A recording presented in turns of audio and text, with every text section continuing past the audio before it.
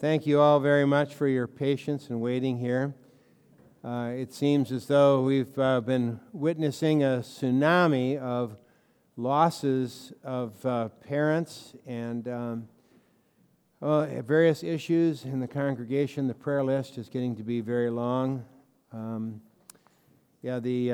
Yesterday, Stacy Aldridge's mother was in the hospital.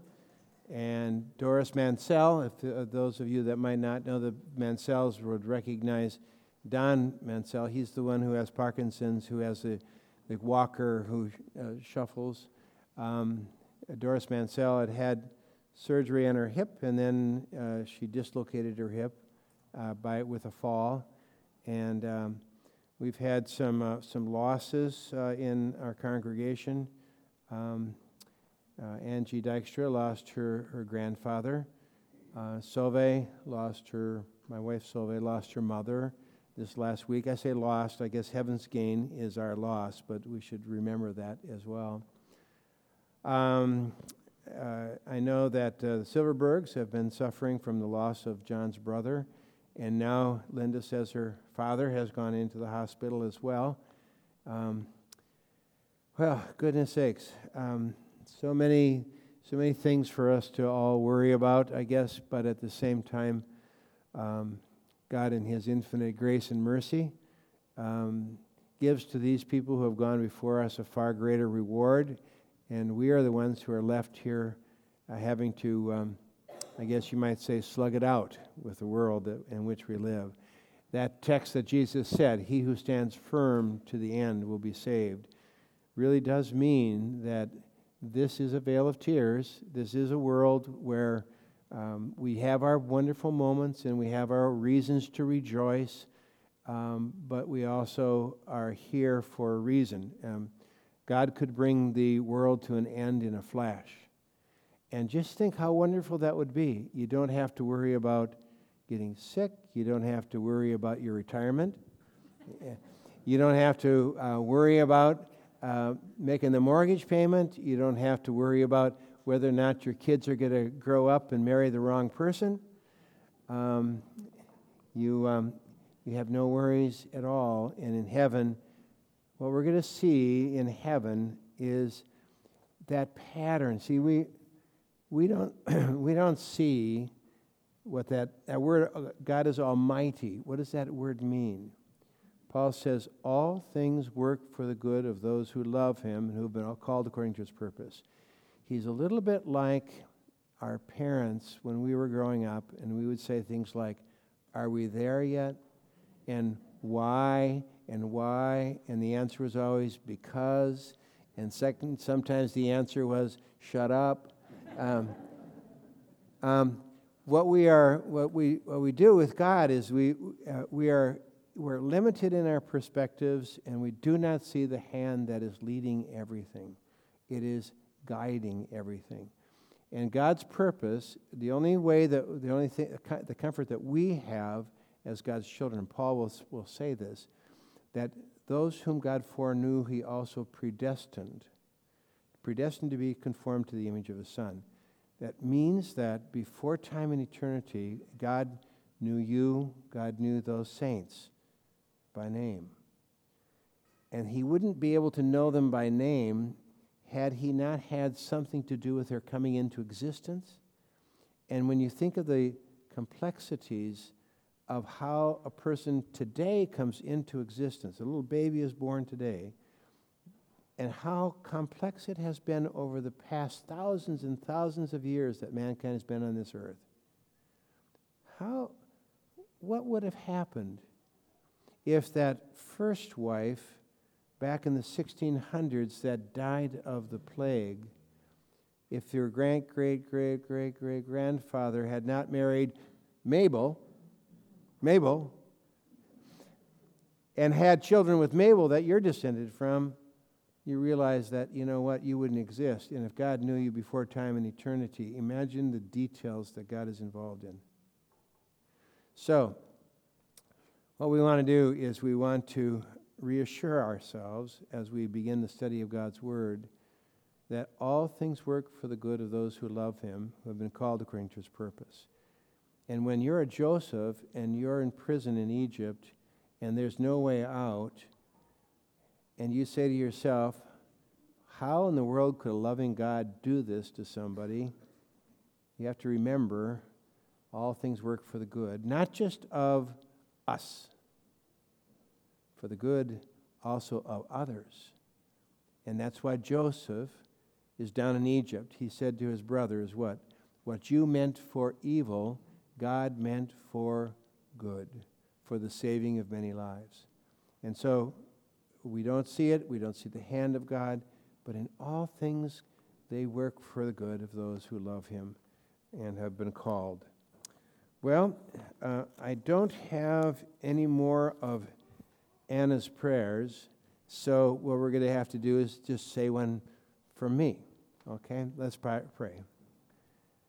Oh Lord and Savior, we ask for your guidance, for your help, for your inspiration, that in this time and in this world in which we live, it is not just a world with trouble, it is a world that needs your people, and it needs the hands through which you have chosen to work. Help us to know the difference between when it is that we should, in faith, turn all things over into your hands, and when it is that we should, in love, act as your hands in this world. Remind us why it is that the world has not come to an end.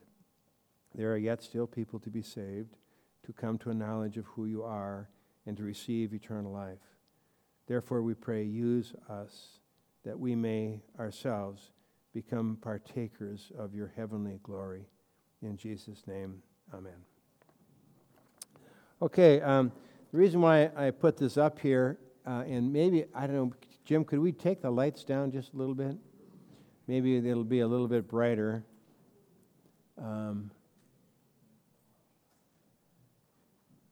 There we go. Whoa, those words are coming out. All right. I apologize that the new NIV is they degenderized it, and it made for some odd constructions. But when I go to this site called BibleGateway.com, they give you different versions, but I still stay with the NIV. So there'll be a little bit of a difference between the old NIV and the new NIV. We don't, as a Lutheran church now, we no longer use the new NIV because it has pretty much ruined that whole. Some of the translations are still very awkward, but let's start off with some of these questions that we have here. And this is the first Bible verse here. Why are we here?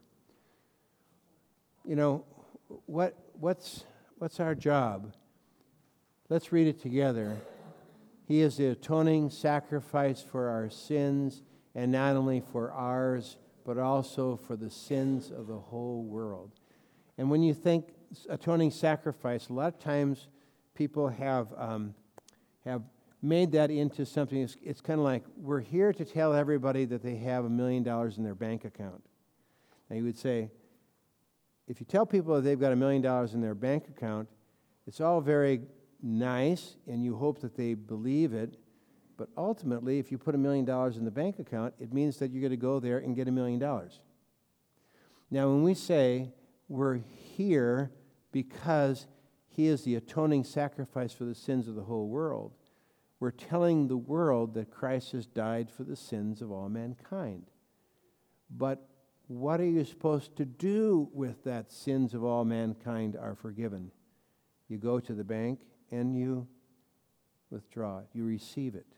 Meaning, we are here in order that through this ministry of the Word and the sacrament, we are going to actually bring the atoning sacrifice. Atoning, meaning not just that God is atoned for, that God is appeased, but rather that we're also cleansing the consciences of people from their guilt, from their sins, that we are reconciling them to God, that we are purifying them so that they can also be holy.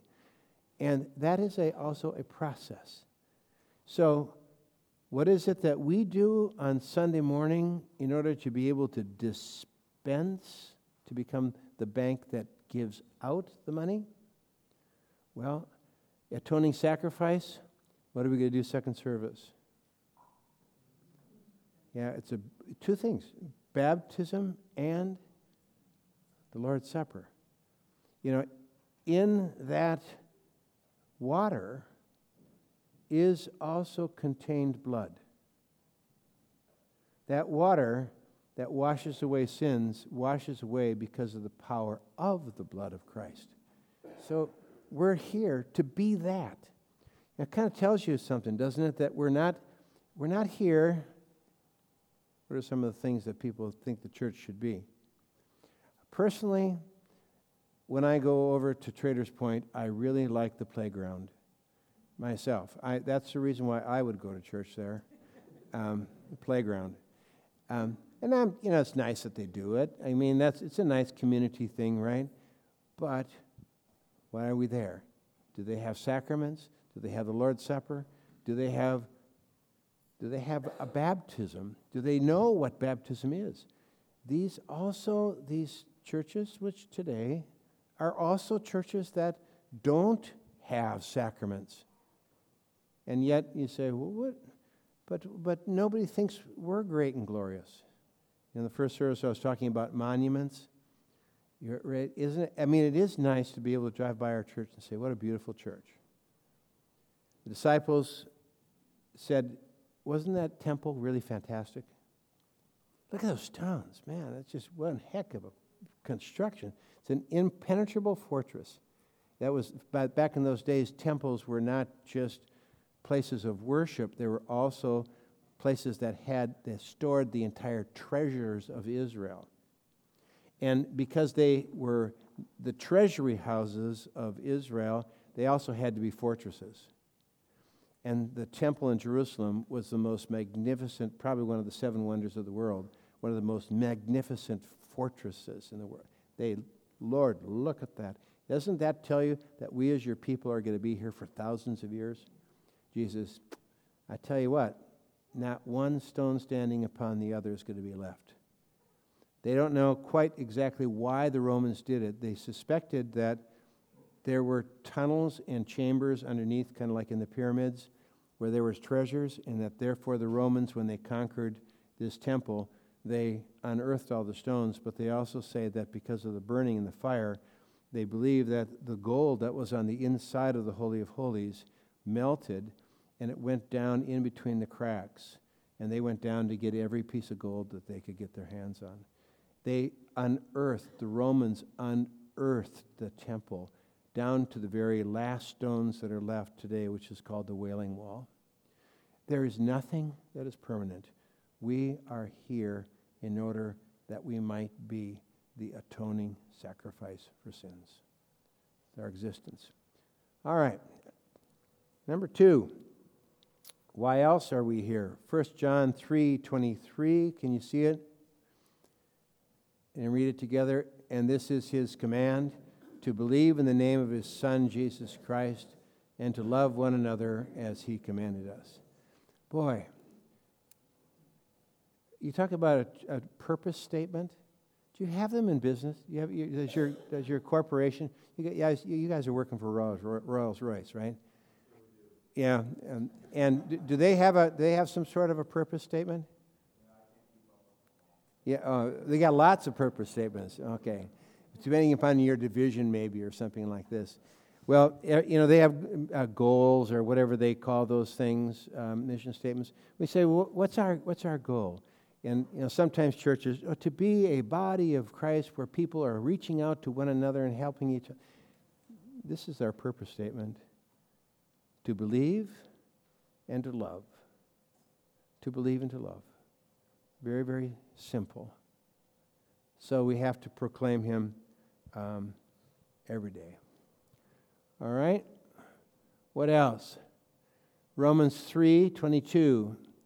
This righteousness is given through faith in Jesus Christ to all who believe. There is no difference between Jew and Gentile, for all have sinned and fall short of the glory of God, and are justified freely by his grace through the redemption that came by Christ Jesus. Now, in that statement, there is no difference. how would that statement influence the way that we would act or behave among ourselves here at church? How does that statement, what does it suggest to us?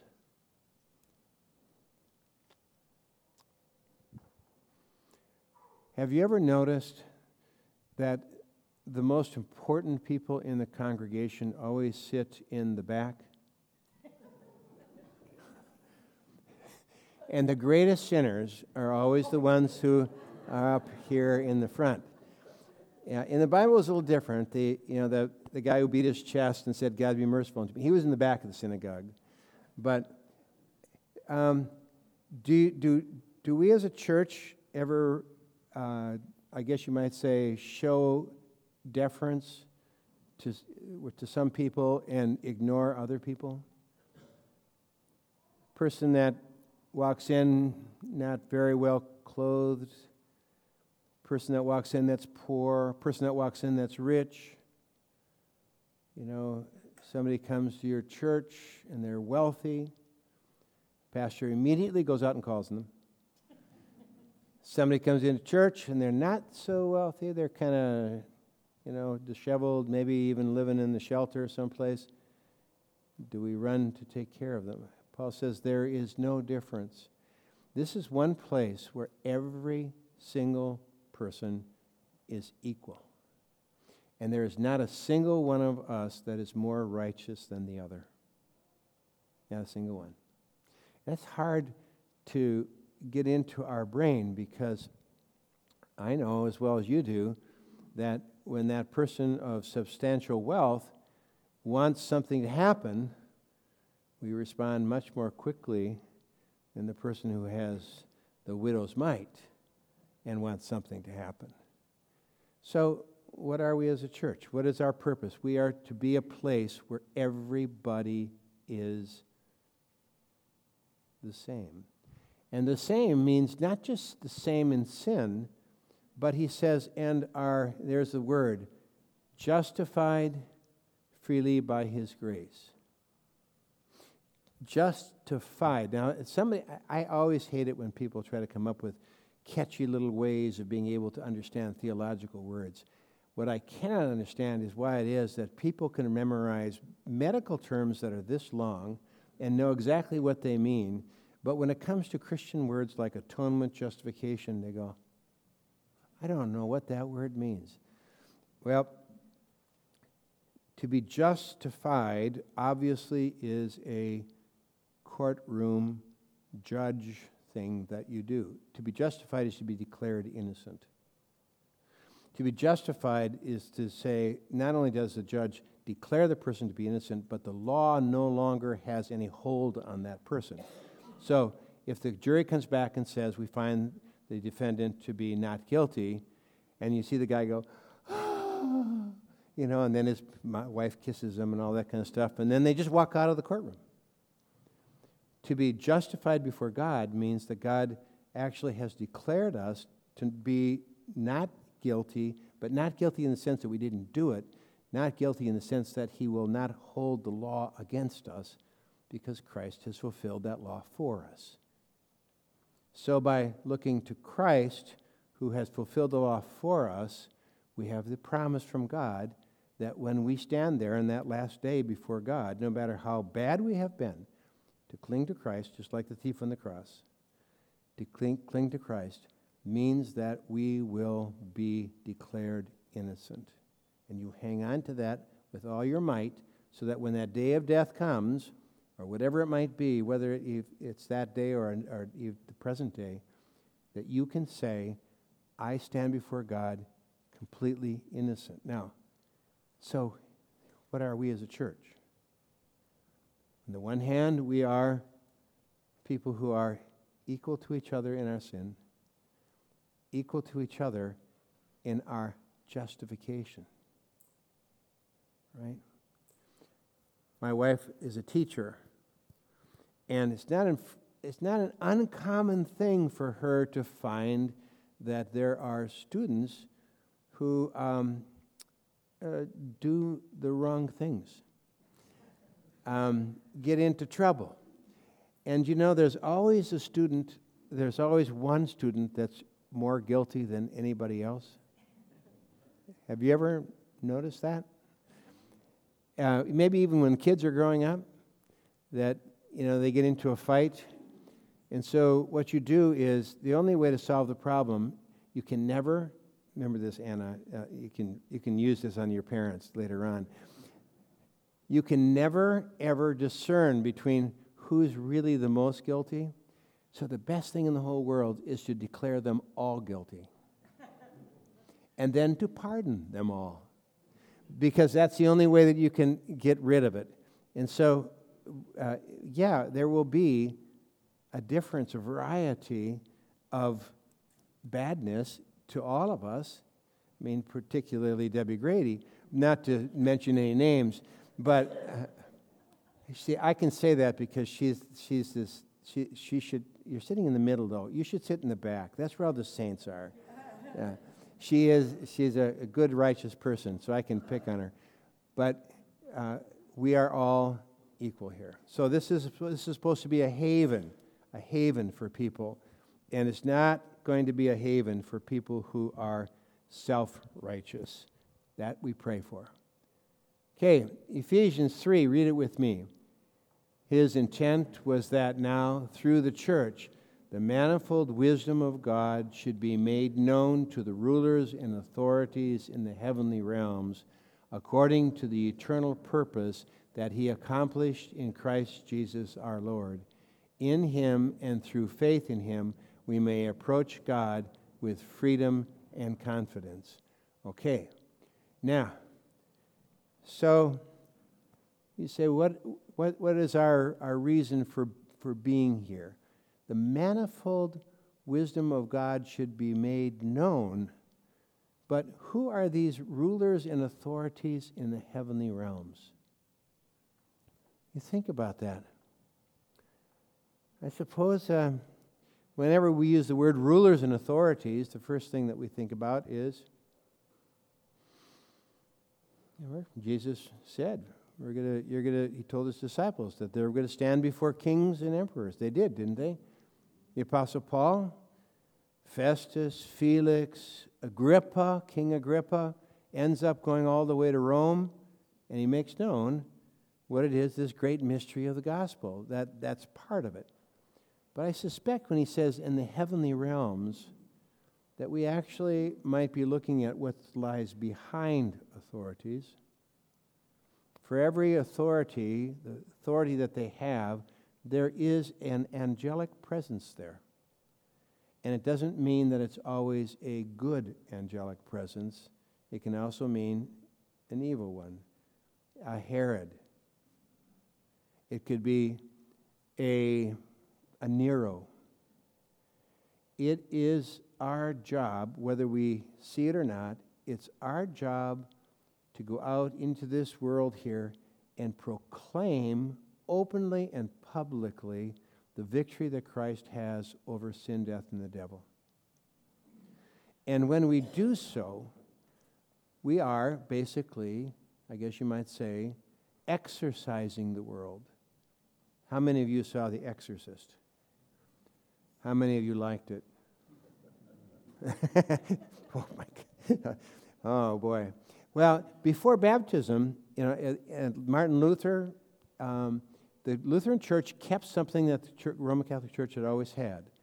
It was called, at the time of baptism, it was called exorcism, where they literally declared that child was no longer under the influence or the power of the devil.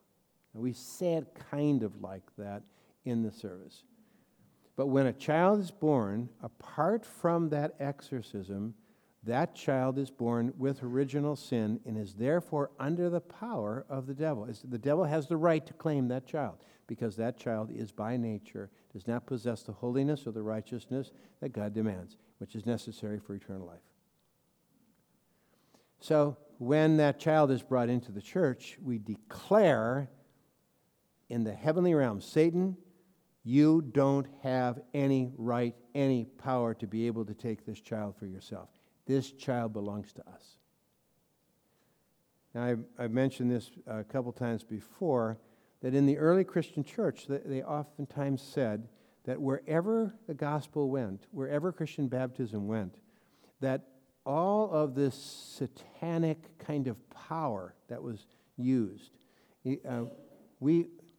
you ever want to kind of see this, we've talked about this, that you go down to Haiti and there's this animism, I guess you might call it this voodoo cult kind of thing that goes on down there. But it's also it's in the world anyway. It's just a more sophisticated way that it's in the world.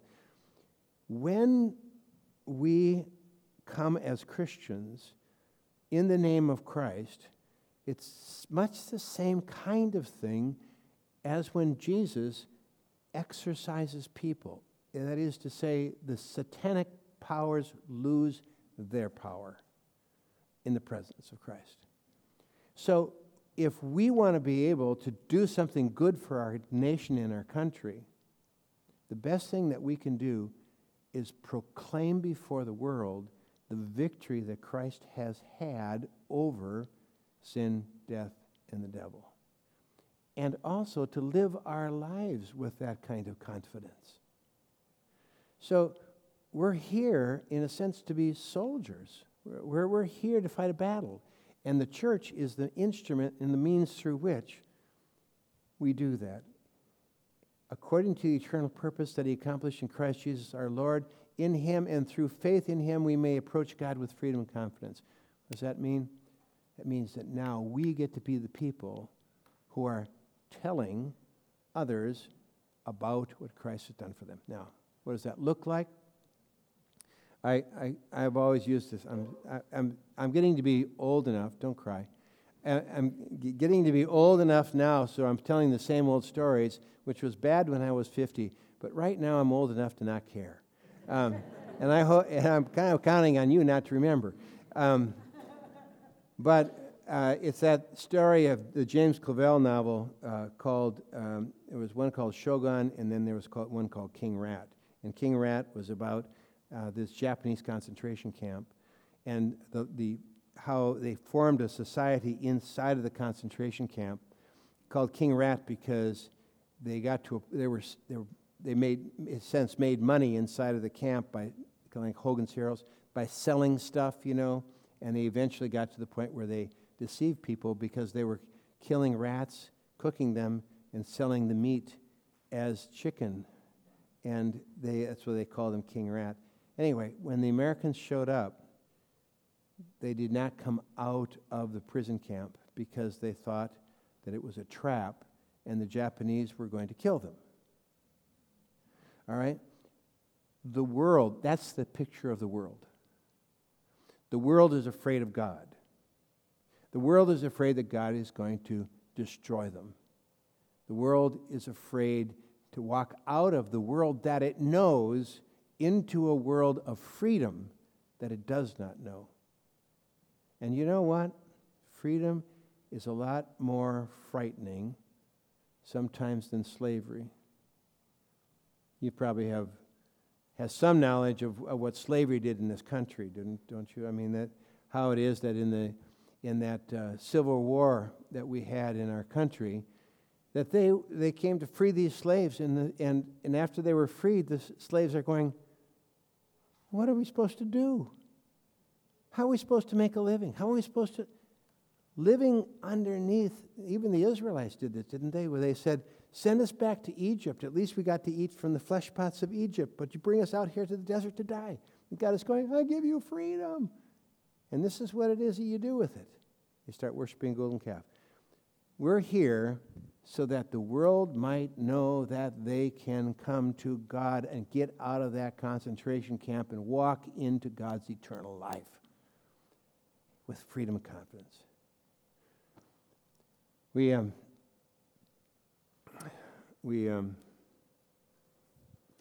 Okay, I'm sorry, we just keep going on here.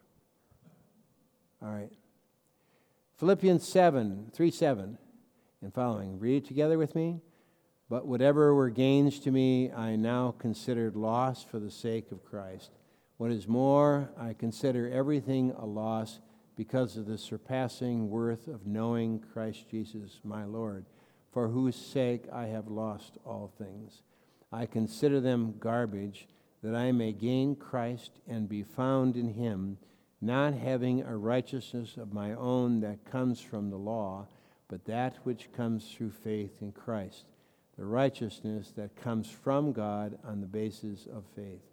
I want to know Christ, yes, to know the power of his resurrection and participation in his suffering, becoming like him in his death. Okay, that's a mouthful. Number one, you say, I just got called to be a child of God. All right?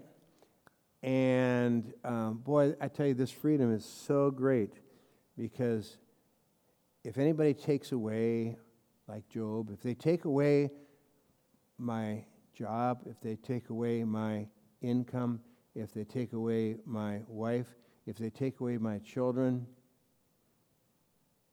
it's okay. Can we do that? Are we capable of being able to? Now, yeah, everybody, it's okay to feel grief. Jesus did. But are we able to say, I have not lost? And that's one of the reasons why we're here, is because we want to be able to say, this world cannot in any way take us away from our love for God and our love for Christ. And that's hard to do when you're in the midst of losing it, isn't it? So Paul says, not only that, but I'm going to consider something to be a loss for Christ that's even greater than that. He was a Pharisee of Pharisees. That boy had been raised from infancy to know the Scriptures. He had been a person who had surpassed all of his other peers in learning and knowledge. He was the one who was at the very top. He was a student he had gone to the Harvard of Jerusalem, and he was the top student. He was Gamaliel's pupil. He was the guy who was so zealous for Judaism, he was ready to kill people who didn't want to believe. He was so great, wonderful, magnificent. He was the scholar of scholars. And he took all that out, and he threw it into the garbage. Because he knew that everything that he had been doing up until that point was something that he was doing in order to make a righteousness for himself. Now you think about, how many of you have a resume or some sort of a vitae? Have you made resumes? So I would assume that means that you're looking for a job. Maybe you did. Well, what do you do? I mean, how would you like? I mean, just say, went to high school and kind of finished. You're not going to get a job, right? So you start thinking of all the things that you can list there. You know, I ran this, I did this, I was, because in the world, you got to have that resume, and that resume is going to say, you're good at what you do. This is the reason why it is that people want you. Paul had a resume that was this in Judaism. And he says, basically, in order to be a Christian, I threw it all away and considered it to be garbage. I didn't even consider it to be something that was of any value. So sometimes we have to be here for that. And then he says, I want to know Christ, yes, to know the power of his resurrection. My dad, if you've attended our Wednesday Bible classes, you probably have heard this story too. But my father's favorite passage in the whole Bible was, "What did it profit a man to gain the whole world and to lose his own soul?" Now you say, well, that's kind of a morbid thing, it is a favorite Bible passage. But this is a guy who first of all, when he was a relatively young man, his father died. His father was older, but about 5 years after he had married my grandmother, his father came down with rheumatoid arthritis and was bedridden for the rest of his life. And my grandmother, they didn't have those little lifts that they have nowadays for picking people up and changing their bedpans and that kind of stuff. For 14 years, my grandmother did all that with her arms extended, and so that she looked like this after he died. And then he got polio and was paralyzed from the chest down. Then his sister got polio, and she died from polio. Then later on in life, he got Parkinson's. And at the end of his life, my sister told me yesterday that his immune system broke down, and he had sores all over his body that were so great that he had a blister big enough on his foot that almost covered his entire foot. He went through enormous pain and suffering in his life. Now, that was my dad. Walked with crutches in my entire life. I saw what that meant. All you have to do sometime is sprain your ankle and walk around with some crutches, and then ask yourself, could you do this for the rest of your life? That man put his entire life into Christ, taught Bible class for the youth of our congregation. I always pull Mark Harris's leg because his cousin in Montevideo, Minnesota, was the wildest kid in all of town. They were, back in those days, they called them hoods. Did you ever hear that? Hoods? They were the guys who drove the jacked up cars and smoked and chased girls from Granite Falls. Not from your own town, because the grass is always greener on the other side of the fence. You have to go to another town. And that kid went to my dad's Bible class in between services, and that was the only thing he went to, but he went to my dad's Bible class. Well, you know these stories about my dad, snowstorms and all that kind of stuff. But that passage, what does it profit a man to gain the whole world and lose his own soul? That passage says, you know what? We could lose everything, and we won't lose a single thing. This passage of Paul, he says, I want to know not only Christ in the power of his resurrection. That's not just the future power. That's actually the power of his resurrection now. But participation in his suffering. What does that mean? How does one participate in the sufferings of Christ?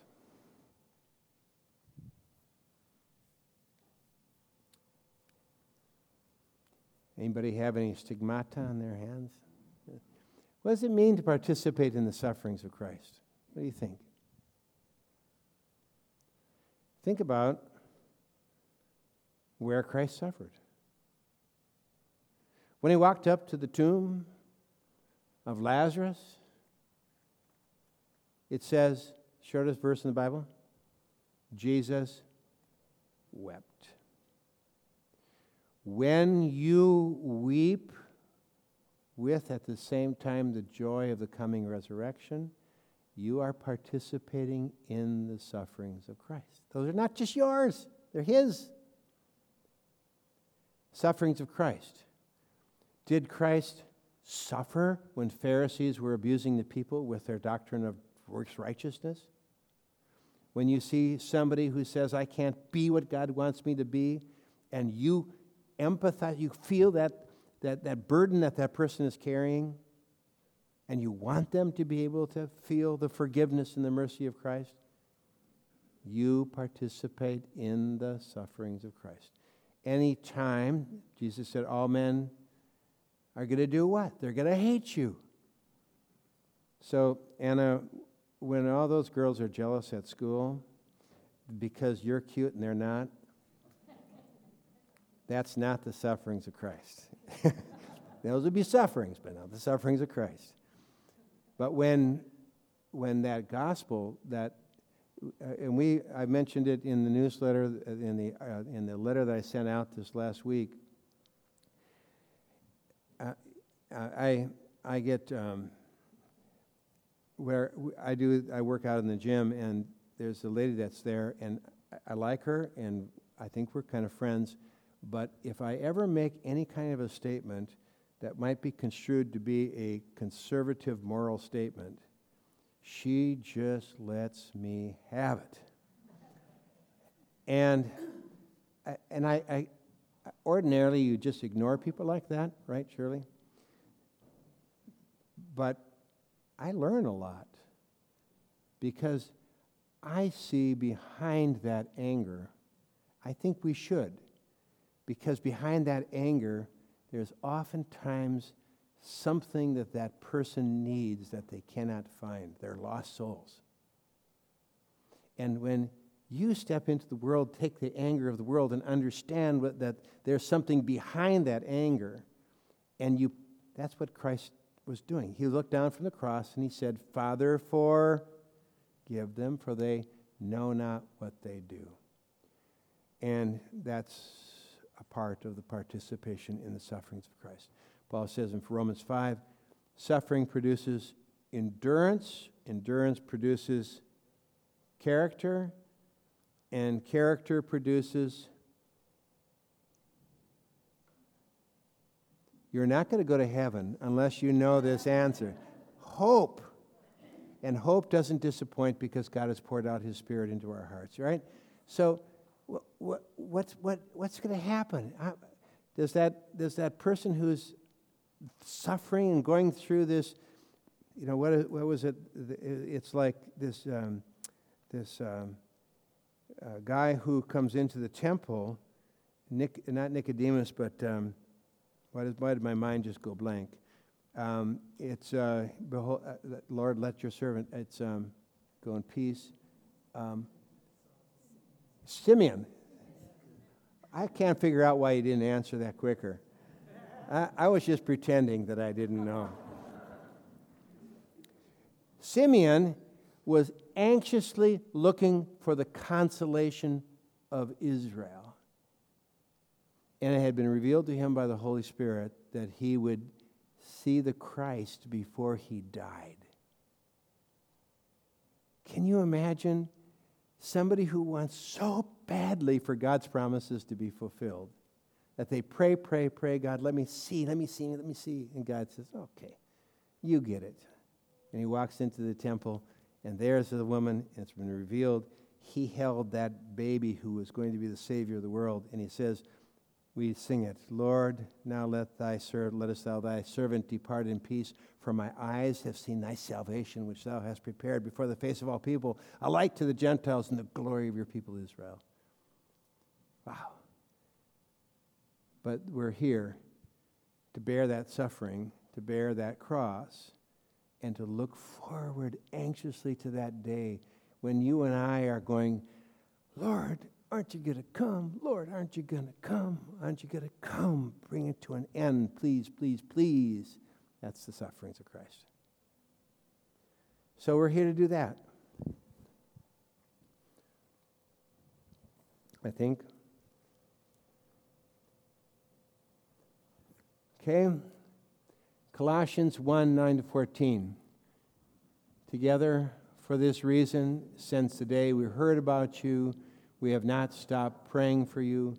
We continually ask God to fill you with the knowledge of His will through all the wisdom and understanding that the Spirit gives, so that you may live a life worthy of the Lord and please Him in every way, bearing fruit in every good work, growing in the knowledge of God, being strengthened with all power according to His glorious might, so that you may have great endurance and patience, and giving joyful thanks to the Father, who has qualified you to share in the inheritance of His holy people in the kingdom of light.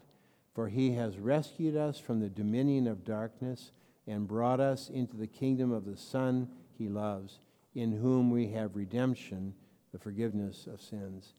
Can you imagine the mind that could write that? How do you unpack all of that? So, thank you, by the way, for all of you who have said, we are praying for you. So this last week, as you will hear, my wife's mother died. And, we've had a lot of saints that have died, but it is always wonderful to hear when people will say, you are in our prayers. And you know what I do? I really hope that all of us are sincere about that, because there are a lot of people that say it. We continually ask God to fill you with knowledge of His will through all the wisdom and understanding that the Spirit gives. Knowledge of His will. Now, this is a tough one, which oftentimes people abuse too. And either they determine what God's will is and basically tell God what to do, or sometimes it's just, God's will is going to be done no matter what, so why is it that we even pray or that we even try to be able to understand? Now, we have to always say, kind of like with Joseph in Egypt, that God's will is sometimes up there above us.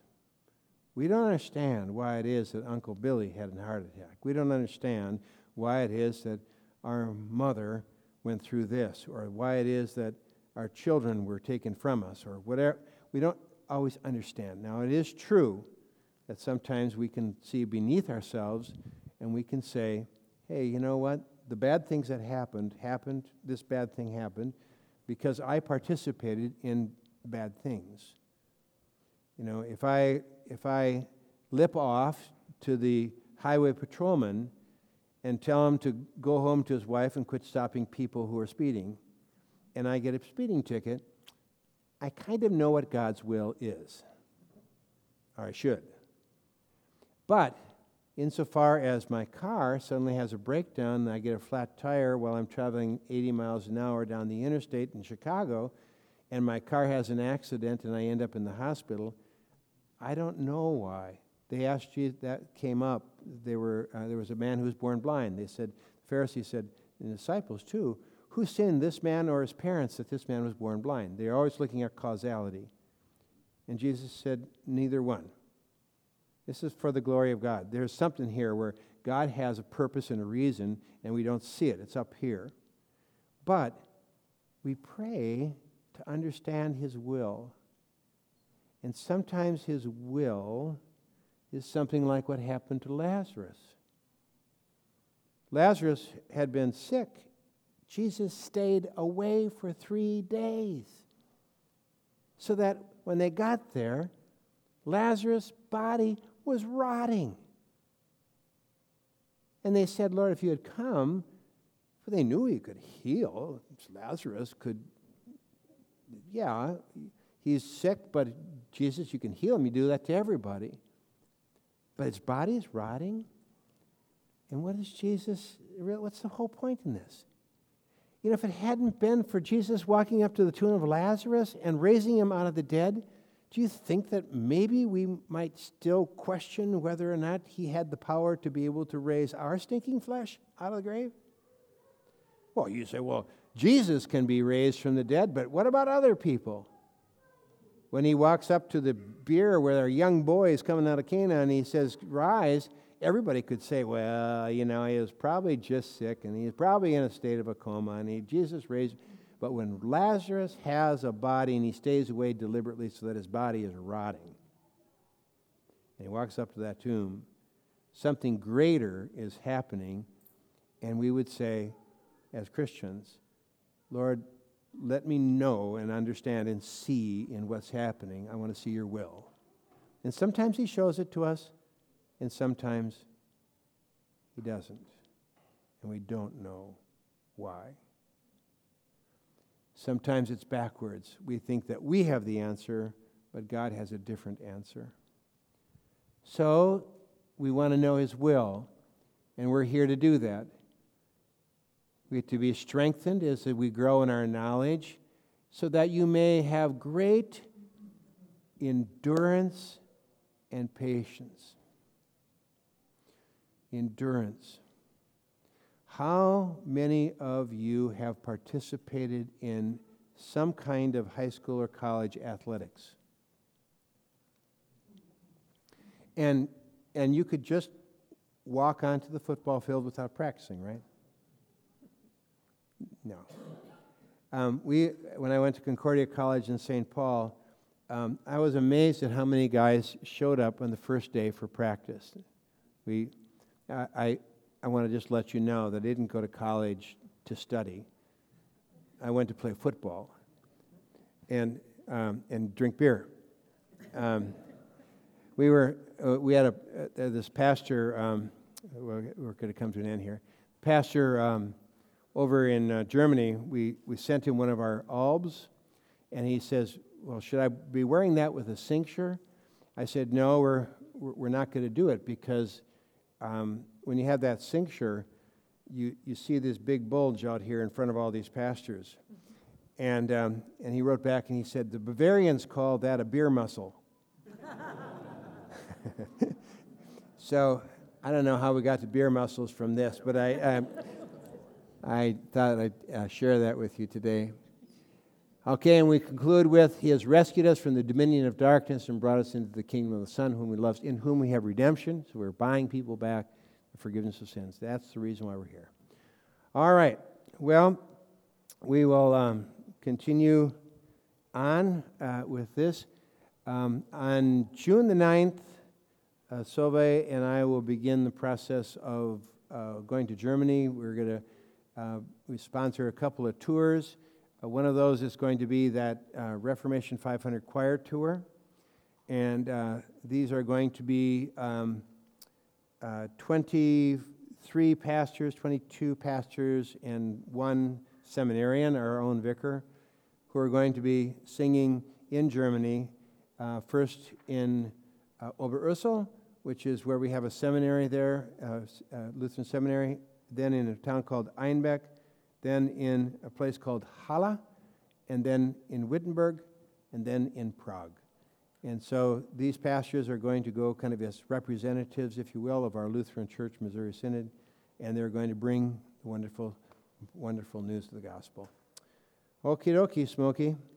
Well, we will conclude with a blessing. The Lord bless you and keep you. The Lord make His face to shine upon you and be gracious to you. The Lord look upon you with His favor and give you peace. Amen.